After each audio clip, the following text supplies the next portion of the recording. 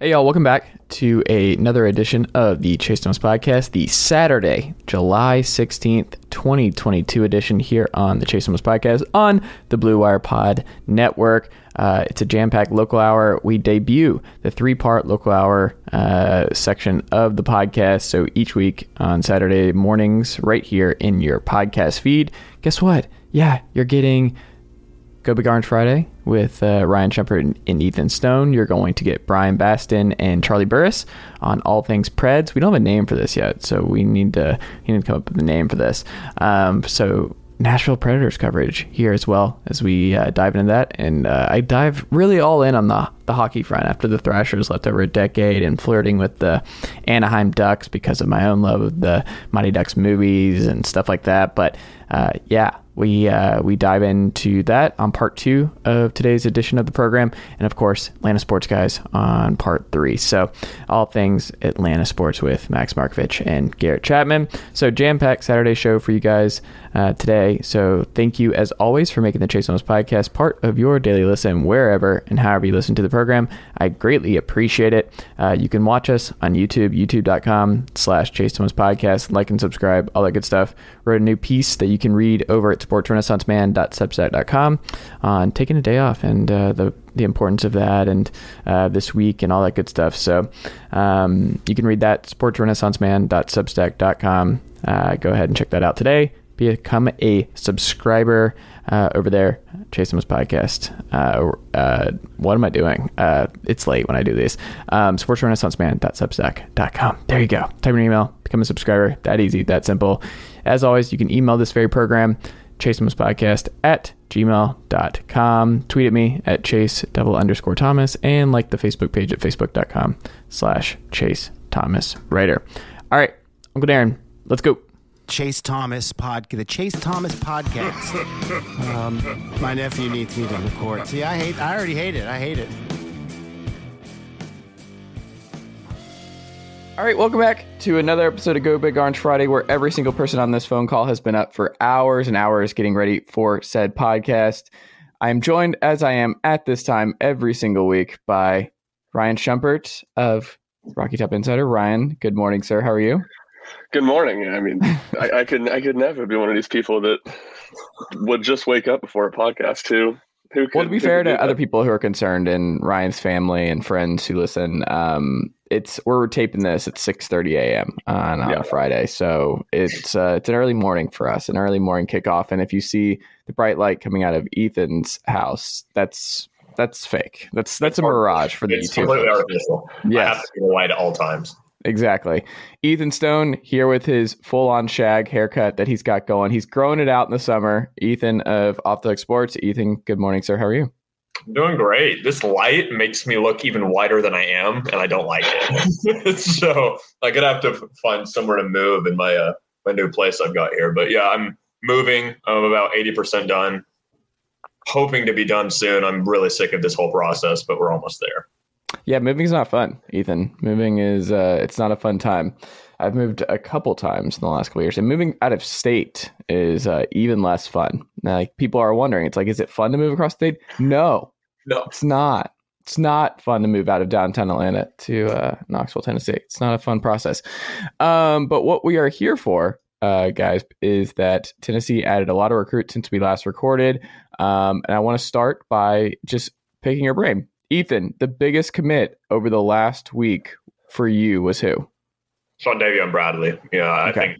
I think that's pretty easy. It's the Nico of the defense. It's not going to get the hype or the sexiness that Nico gets, but it's a huge get for Tennessee, and it pairs him with Caleb Herring. So now Tennessee has 2 top 10 edge rushers in the class of 2023, and that's a big thing. That's for Tennessee to be able to alleviate some of that secondary depth with, all the problems that they had in the past couple of years. They'll be able to get to the quarterback more, and in theory, obviously, with Bradley and with Herring and a whole bunch of other guys coming in. Obviously, I believe Nathan Robinson is the other guy, the other edge rusher that Tennessee picked up in that class alone. So Tennessee's looking good on the edges for the time to come, and hopefully they can start getting to the quarterback and make some mistakes out of these SEC caliber opponents. Ryan, what do you think? I'm going to go with Cameron Seldon. And I think Bradley, you certainly can't go wrong there. But I think we even discussed it amongst ourselves a couple weeks ago. Tennessee had struck out on most of its big receiver targets. And Seldon was kind of the one guy left that was, a top 150 recruit that they were in the thick of. And I think is really a game changer for this class. And I think another reason is you see the Deebo Samuel comparison. I think that's a little unfair to put on a kid just because, to me, Deebo Samuel might be the best playmaker in the whole NFL and to put on a high school kid. But when you look at Tennessee's class, this is not nationally a very strong running back class in Tennessee. Obviously has Will Stallings, the 3-star kind of linebacker running back combo from out in Las Vegas, but they've missed out on a couple of their other big targets. And the fact that Seldon is a guy that could come in and play running back too, especially early on, and kind of has that versatility, I think that's huge to get a big-time weapon to pair with Nico. And I think if I had to guess, I think he's probably going to – I think he's like 104 in the 247 composite right now. I think he's going to be a guy that ends up in the top 100, top 75 of the rankings. I like that one. I still lean Sham right now, where you kind of just want one of those offensive tackles in the boat where you're sure he's an offensive tackle and we're sure he is. And it's one of those where, yeah, it's great to have Nico in the building. And like Ethan said, it's just you want to build up that defensive line. And Tennessee has not had a pass rush of any substance in a very long time. Like it's been a while. So just getting him in the door, getting Herring in the door is huge. But I don't know. I think we'll see what happens, and we'll talk about Stanton in a second. But just getting one after Francis picked Miami, you kind of had to keep that momentum going, because then you're just like, oh, what are we doing here in terms of the offensive line? Because that was an area where it's like that was recruited well previously. You go back to previous eras, Tennessee has recruited the offensive line really well. I mean, there was the point in Pruitt's tenure where there were only 5 stars starting on the offensive line at one point in time. So that is something Tennessee can do, and I think it's just important. It was important that they kept that going, and they didn't get off on the wrong foot when it comes to actually protecting Nico or Taven Jackson or whoever it is next year. So that for me, I think, is a big one, and also just pulling him from Georgia and somebody Georgia liked is also nice. But I do think Bradley is probably the biggest, and Cam, I just, with receiver and stuff like that, I'm not concerned about that spot where I think Heupel and this group is going to get whatever he needs to get out of the receiver room. And I think you're going to continue to get more playmakers out wide when there's just more and more tape of the Heupel offense in Knoxville. That's an area where I'm like, okay, I think we're fine. I think Nico, Hendon, Taven, whoever it is going to find guys and they're going to make plays out wide. I'm not really concerned about the wide receiver spot, but if he can play running back too, and like Ryan said, he is explicitly the exact same player as Deebo Samuel. And then he's Deebo Samuel when he's lined up next to the quarterback, and he is explicitly A.J. Brown when he's out wide. So, Real Patterson, fill in the blank here. Yeah, and that is at @RSchump00 for folks who disagree. But that is a direct quote from Ryan here on this Friday morning edition of the podcast. I have to give Ryan a hard time for this morning. Savion Herring, though, is he a wild card option on the offensive line, Ryan? Is he someone that actually could find his way into the starting lineup at some point? I think it's possible, but I'd be surprised. To me, it's more of an outside looking in situation, especially when you do have, generally speaking, a lot of stability on Tennessee's offensive line with 4 starters back. Obviously, that left tackle spot is a massive question right now, and probably arguably the biggest question mark on the whole team going into fall camp. But I still think he's behind a number of guys there when you look at that competition. And maybe, to me, it's more, can he put himself in a position? I mean, we saw it last year. Cooper Mays was injured frequently. I believe Spraggins missed a game or two. Can he put himself in a position, if a couple of those interior guys do get banged up, can he put himself in a position to earn some playing time off the bench? What do you think, Ethan? I'm sorry, who are we talking about? You kind of cut out a bit. Oh, we're talking about Savion Herring.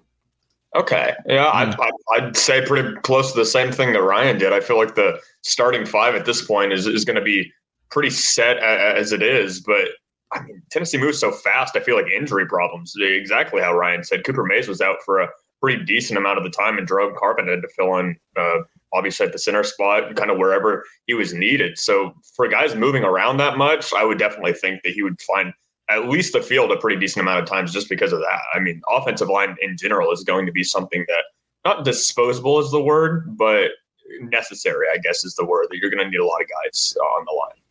I wonder, who do you think gets the most snaps? If you had to guess, who gets the most snaps at left tackle? And you have to account for injuries. Who do you think actually this time next year we're like, I cannot believe player X led the team in left tackle snaps this year? Who do you think it is? I go Jeremiah Crawford. I was thinking Crawford as well. Yeah. To me, Mincy is kind of the X factor. Like, his ceiling's probably the highest, but obviously he just got in the spring. He didn't play any last year for Florida, is a younger player. So he's the one. I think if you're a Tennessee fan and we're looking back at this at the end of the season, I think Gerald Mincey is the name you want to hear, because I think if it is Gerald Mincey, you're probably going to be better along the offensive line because the ceiling's higher. But I think Crawford is probably the safe bet as of right now. Who do you think the coaching staff wants to win that job at left tackle? Do you think they want Mincey to win the job? Maybe. I mean, that's a hard thing to say without, having talked to Glenn Ellerby or Josh Heupel about it. I mean, maybe from that standpoint that maybe they like me view him as the highest ceiling guy. But I mean, Crawford is a guy they were very high on, talking about, throughout last season, just on how much of his development, how much he grew. And it was kind of a lot of the same in the spring. So that's why I kind of leaned with Crawford over Dane Davis, just because I feel like they've consistently talked about his growth from the day he got to campus, I guess out of junior college, right, and before fall camp last year to this spring, last time we talked to him. If Davis has the most snaps, I think we can go ahead and pencil in 7 or less wins on the season for Tennessee at left tackle. That is an assault. Dane Davis, I'm sorry. Friend of the program. Hold on. If you're listening right now, Dane Davis.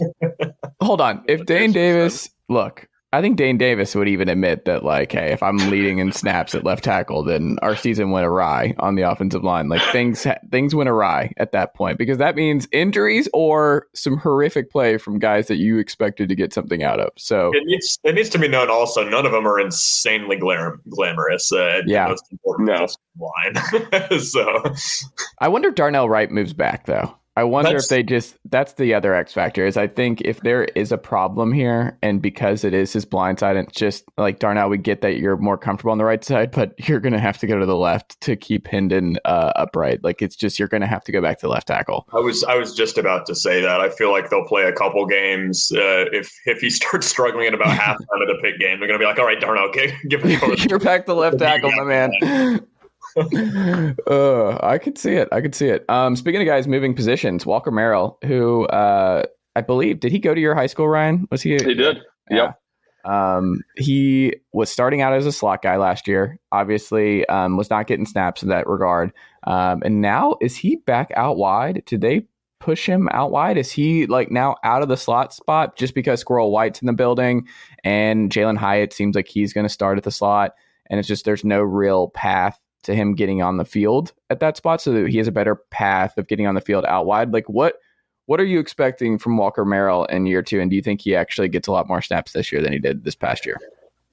Yeah, to me, that's a big question, because I think he's kind of right on that fringe, which he was last year, granted, kind of right on that fringe of receivers of getting a lot of playing time / just being a mop-up duty guy. And I think it made a lot of sense to move him outside just because of that. I mean, we talked about it near the spring when we talked about Brew McCoy, Jalen Robinson. Who do you want? I mean, Tennessee's got a ton of guys that you feel pretty good about in the slot, and especially when you add Squirrel White in there too. They really don't, out wide at the receiver spot. So to me, I think that's the big question. Is he's naturally a slot guy. How much can he develop and gain comfort out there at the X or Y spot? And I think if he does, I think he's going to have a chance to, this is not the Butch Jones era with the receivers. They're not playing 7 or 8 receivers, rotating them in rapidly. I mean, it's 3-4 guys, and then you get a little bit more. And I have a hard time thinking he's going to start over. Well, I know he's not going to start over Cedric Tillman. I would be shocked if he starts over Brew McCoy.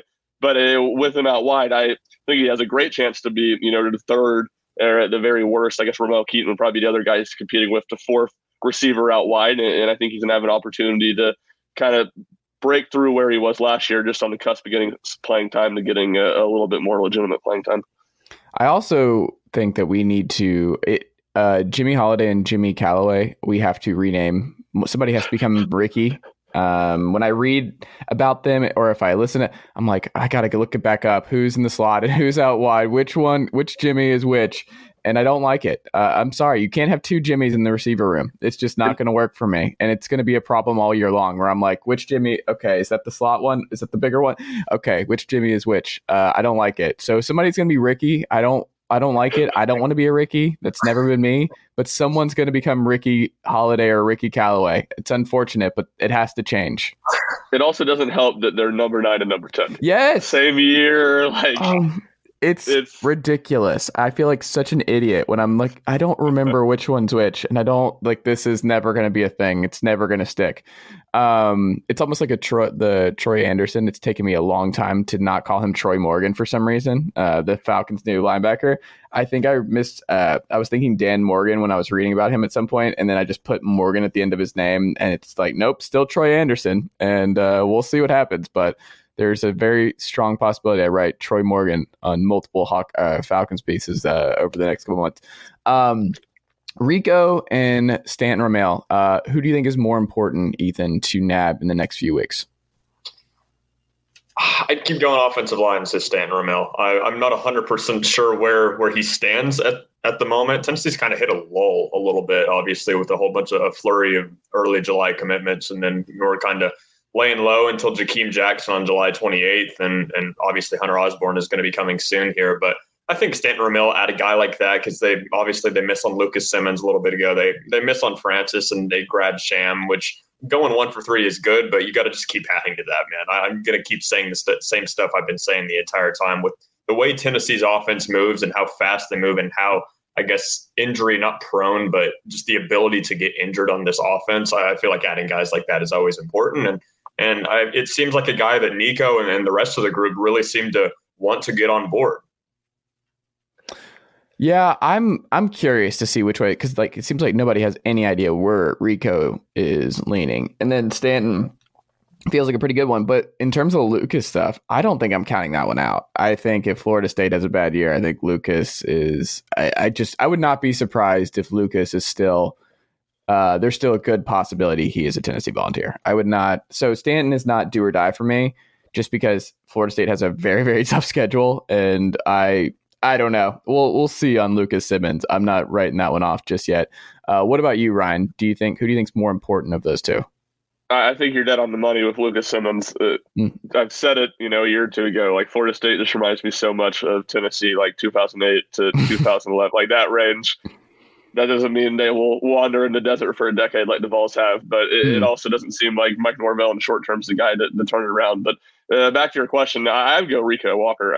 To me, one, it kind of goes back to your point earlier that you made about Cam Seldon and Tennessee's ability to get a lot of offensive guys, and now obviously they haven't, been getting every single offensive line target they've had on their board.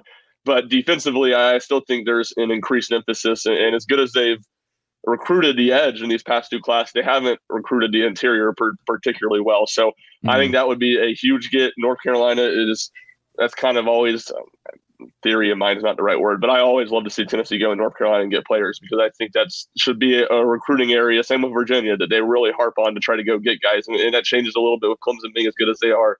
And obviously North Carolina, who seems to be Tennessee's biggest competition with Walker, is recruiting a lot better than they have traditionally with Mac Brown. But I would go there, and to me, offensive line, and it is different. Offensive tackle, the interior, it points really more at the interior. But I think a lot of it's just the hardest position to project on these recruiting rankings. And that doesn't mean Stanton Ramel, 4-star, that doesn't mean he's going to not come in and be really good.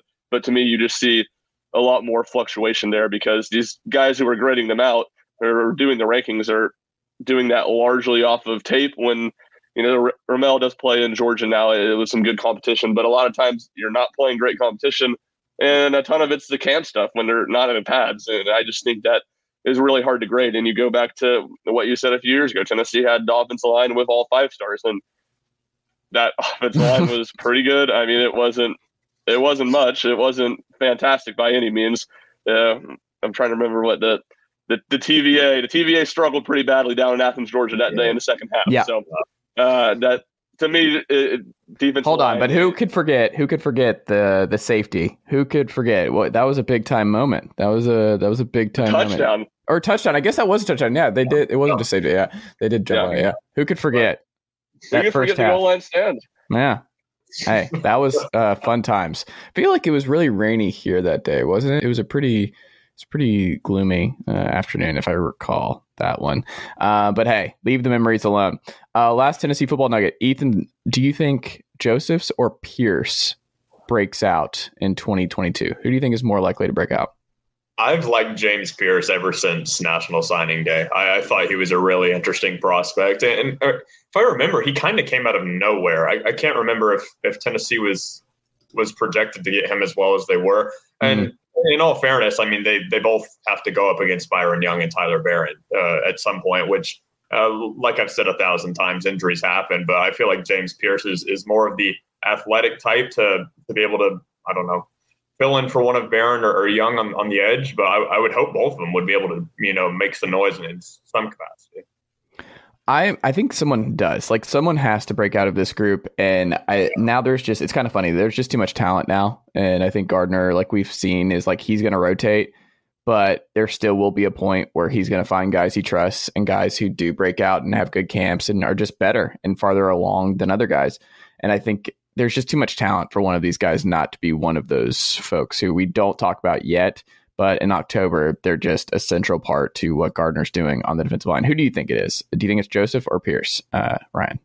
I think it's Pearce, and I think you're right. I mean, even injuries aside, I mean, Tennessee's defense is on the field for a billion plays a game. It feels like they're going to have to rotate guys. And I mean, Pearce, like Ethan said, I thought was really compelling as a prospect. I mean, he blew up late, and a lot of he's huge. Choose him. Yeah, he's massive. I mean, and this probably isn't the best logic, but the scrimmage we got to watch this year, and a lot of it was playing against third team and some against double team. But he absolutely dominated in the scrimmage. He didn't run with the ones in, so he wasn't going up against Tennessee's first team offensive line. And we just talked about the question marks that they have it on the starting offensive tackle spot, let alone the backup ones.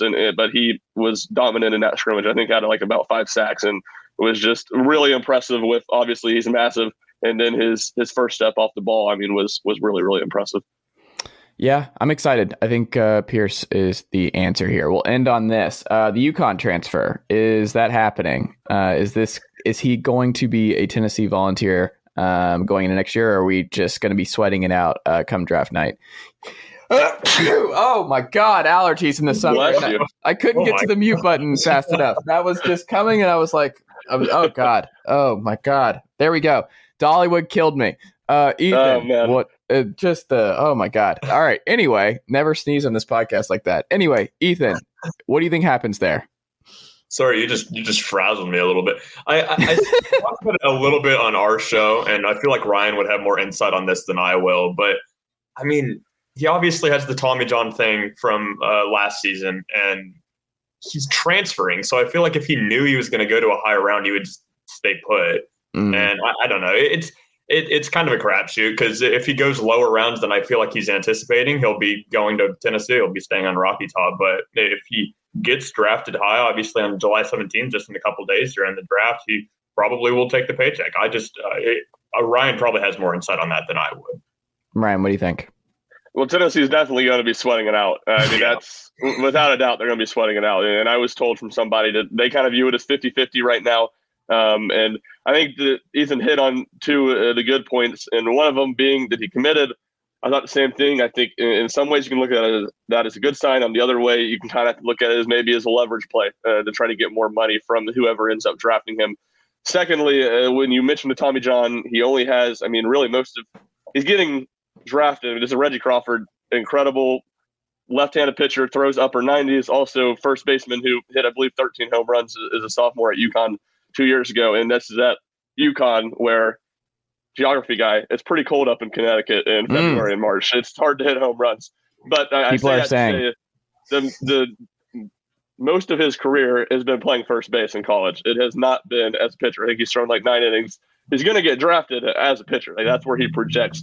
So I think, to Ethan's point, if he falls, really, it's not going to take much at all for him to fall below where he wants. He's going to have a lot of opportunities to improve his draft stock at Tennessee. I mean, I think if he comes to Tennessee, I think he's going to have a chance to be a top 10 pick in next year's draft. And while he could maybe be a first-round pick this year, and if he is a first-round pick, he will not be coming to Knoxville.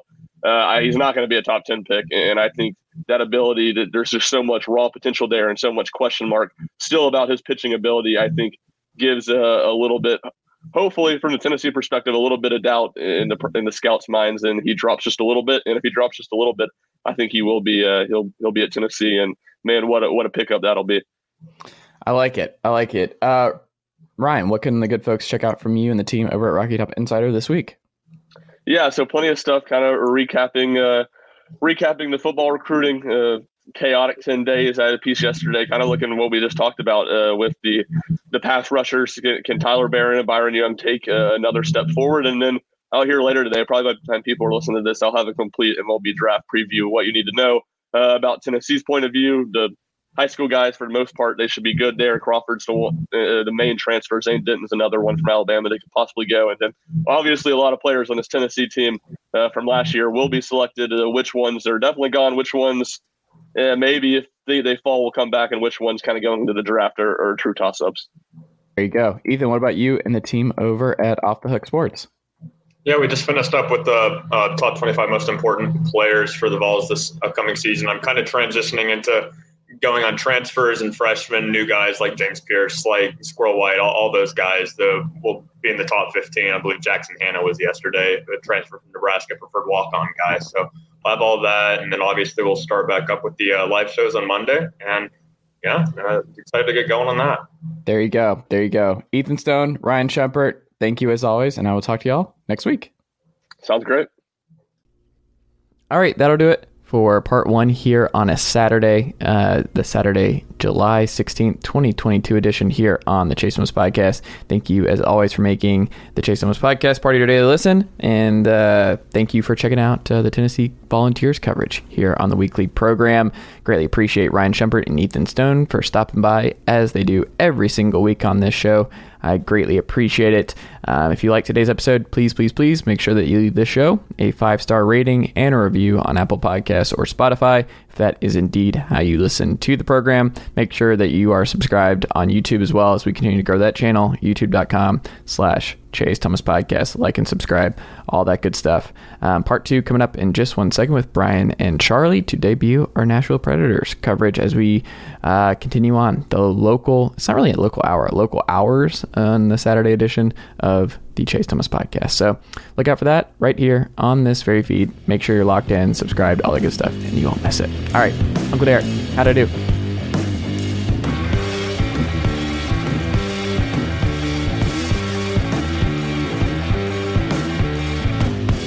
Nicely done, nephew.